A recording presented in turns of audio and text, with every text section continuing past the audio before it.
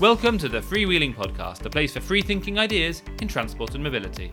My name is Thomas Abelman, and each week I'll bring you fresh voices, new ideas, and unconventional thinking. So let's get started now with this week's edition of the Freewheeling Podcast. We're exactly 6 months into the Freewheeling Podcast, so now seems like a good moment to stop and take stock. I won't be broadcasting new episodes during August. Many of my listeners are away, and to be honest, many of my guests are away as well. So I'll be back in September with new people to listen to. But I just thought I'd spend a bit of time looking back at the guests from the first 6 months. Now, I can't pick favourites as such, can I? I mean, they've all been wonderful in their different ways. But I know that many of my listeners don't listen to every single episode. So if there's a handful to go back and listen to during August on those Thursdays when there isn't a new one, then let me just pick out a few for various different reasons. Now, I think, picking out my favourite episodes would be a bit like choosing my favourite children. But there's one particular one which I will pick out because it so absolutely fulfilled the goal that I'd got from the conversation that I'd set out to have. When I arranged to speak to James Freeman, I wanted to learn something very specific. There are 4 places in Britain where bus use has grown in the last 10 years, and James Freeman had been managing director of the bus company in 3 of them. And I wanted to understand, had he got some magic formula that everyone else could learn from? And my word, I learnt that he had. It was a fascinating conversation. His clarity of thinking and the precision of the way he just went through almost felt like a formula, but a formula that took 5 to 7 years and involved vast amounts of hard work. Fundamentally, it was all about treating people with respect. It was about treating drivers with respect and treating customers with respect. And on that very simple foundation was a huge amount of effort, communication effort, human effort, management effort, but also in marketing, creating dedicated route brands, dedicated route colour schemes, putting dedicated drivers onto routes so they got to know their customers, and above all, creating a sense and a culture of a winning team. I found James truly inspirational, and that message around success in transport and mobility being fundamentally around humans and treating humans with respect and decency is one that I really hope as many people as possible get to listen to. My conversation with Katie Taylor also focused a lot on people, and it also focused a lot on some of the same themes that we heard from James around obsession with customers, understanding customers, though Katie looks at it from a different lens of the telescope. She's been at head office at the Go Ahead Group, trying to motivate government to support the bus industry and the rail industry, but especially the bus industry, through a multi-year strategic approach. But actually, the things that she said as she departed the industry and left us with some words of wisdom rang very true from the point of view of James. Focus on people, focus on customers, focus on quality, get the basics right, and there's a very bright future for the bus industry. But she had some words of warning as well with regard to the future of the rail industry. She doesn't feel that we have the right structure going forward, and she doesn't sound like she's convinced that the right structure, or the structure that's being proposed, will generate the right people, and people is what it's all about for her. So have a listen to what Katie's got to say on the future of the rail industry as well. It's interesting talking to James and to Katie because they focused a lot on people and the way we think. And the way we think was the subject of my conversation with Rory Sutherland. I probably have more feedback about my discussion with Rory than anyone else. I mean, he's a force of nature. I say a conversation, it wasn't really a conversation. I introduced it, I welcomed him to the programme, and then he just let rip. And I think I may have got about 10 words in edgeways during the entire rest of the discussion. But quite frankly, there was no need to interrupt him. He had a lot to say, and it was all worth listening to. And Rory's message was that we're all too logical in transport. We're all focused on metrics and timetables, and we're not focused on the things that customers care about, because customers are people and people have feelings and emotion, and actually people make decisions on the basis of feelings and emotion, and we need to meet people where they are and create feelings and emotional experiences. And he had so many different examples of that, so you'll have to listen to the episode to hear all of them.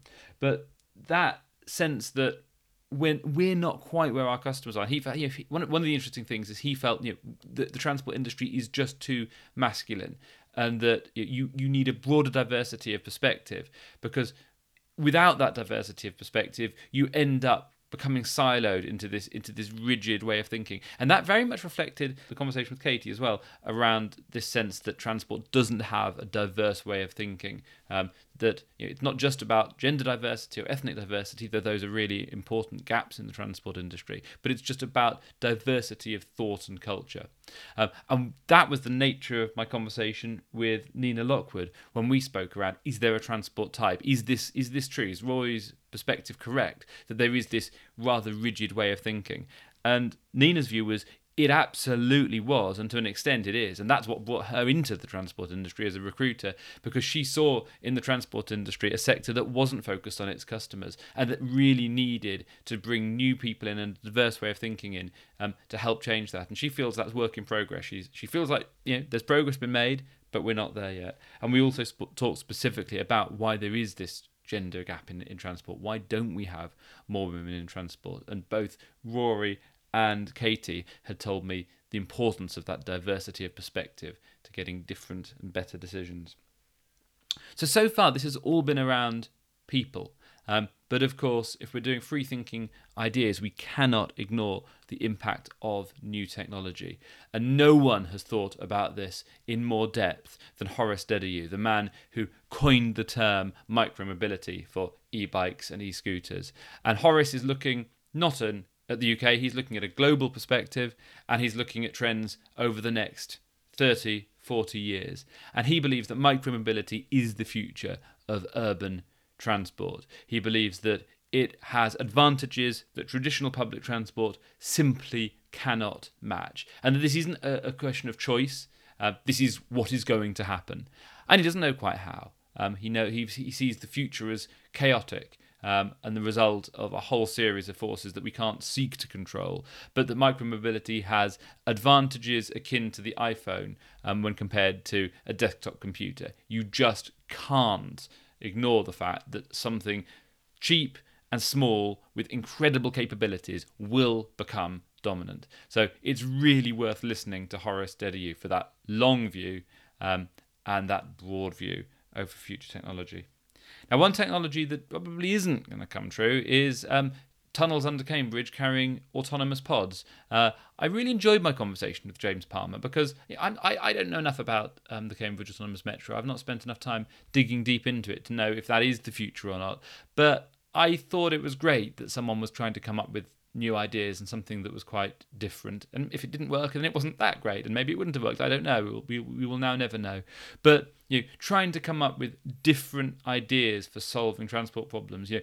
Let's go back to James Freeman earlier. So much is getting the basics right, and we must keep focused on that. But also innovative new solutions, such as the one that James Palmer was promoting. Now, of course, James Palmer isn't going to be progressing that because he lost his position in the election as the mayor of Cambridgeshire. And that's a reminder of the huge influence that politics plays in the world of transport and mobility. And my conversation with Lillian Greenwood was all about how transport and politics interact from the perspective of someone who has spent the last decade in the point of that overlap. Lillian Greenwood has been chair of the Transport Select Committee. She's still on the Transport Select Committee. She's been Shadow Transport Secretary, responding on transport issues for Labour. So she had a wealth of insight on how that political process works, as did Andrew Adonis, who I had a similar conversation with about what it's like being a cabinet minister. He's been Secretary of State for Transport. He's probably the person who invented HS2. We didn't spend much time on HS2, actually, and that subject's been done to death. We spent our time on the political process and the government process, what works and what doesn't, how you can isolate yourself and insulate yourself from the constant buffeting of events to try to create long-term strategic vision, which is what Andrew Adonis, Lord Adonis, set out to do and probably achieved more than virtually any other Transport Secretary in my lifetime. Politics, there's been two massive political stories affecting transport in the period of the 6 months that the Freewheeling Podcast has been out. We've had Bus Back Better, the National Bus Strategy, and we've had the Shapps-Williams Review, the Rail White Paper. So if you want to dig deep into those, then I've got some fantastic guests who will help you do that. I had a great conversation with Leon Daniels about the bus strategy, and I spoke to Michael Holden and Diane Crowther about the Rail White Paper. Some really interesting insights from both of those. And as I said earlier, Katie Taylor also has some perspectives on the Rail White Paper that it's well worth listening to as well. So there, some of the key conversations that, looking back, if you didn't get to hear them first time, and you've got an hour spare during August, then have a listen to some of those. But there's probably a whole bunch of other ones that are less obviously topical. But I tried in those 6 months the Freewheeling Podcast has been live so far to not just focus on events that are taking place now and the people that obviously have something to say on the subject of transport and mobility, but to try to bring in some different voices as well and some ideas that we don't always get to hear. So two others in that, two of my sort of wild cards in that spirit are Kate Jeffrey, who is a professor focusing on the neuroscience of navigation. How do our brains process the information around us in order for us to be able to make navigational decisions? And the final one I'll mention now is Rock Sanford. It was an amazing conversation because he was doing the podcast recording from an uninhabited island, which is where he lives. He's an activist in Extinction Rebellion, and he absolutely lives his beliefs. He lives on a Hebridean island, not connected to the grid, on his own.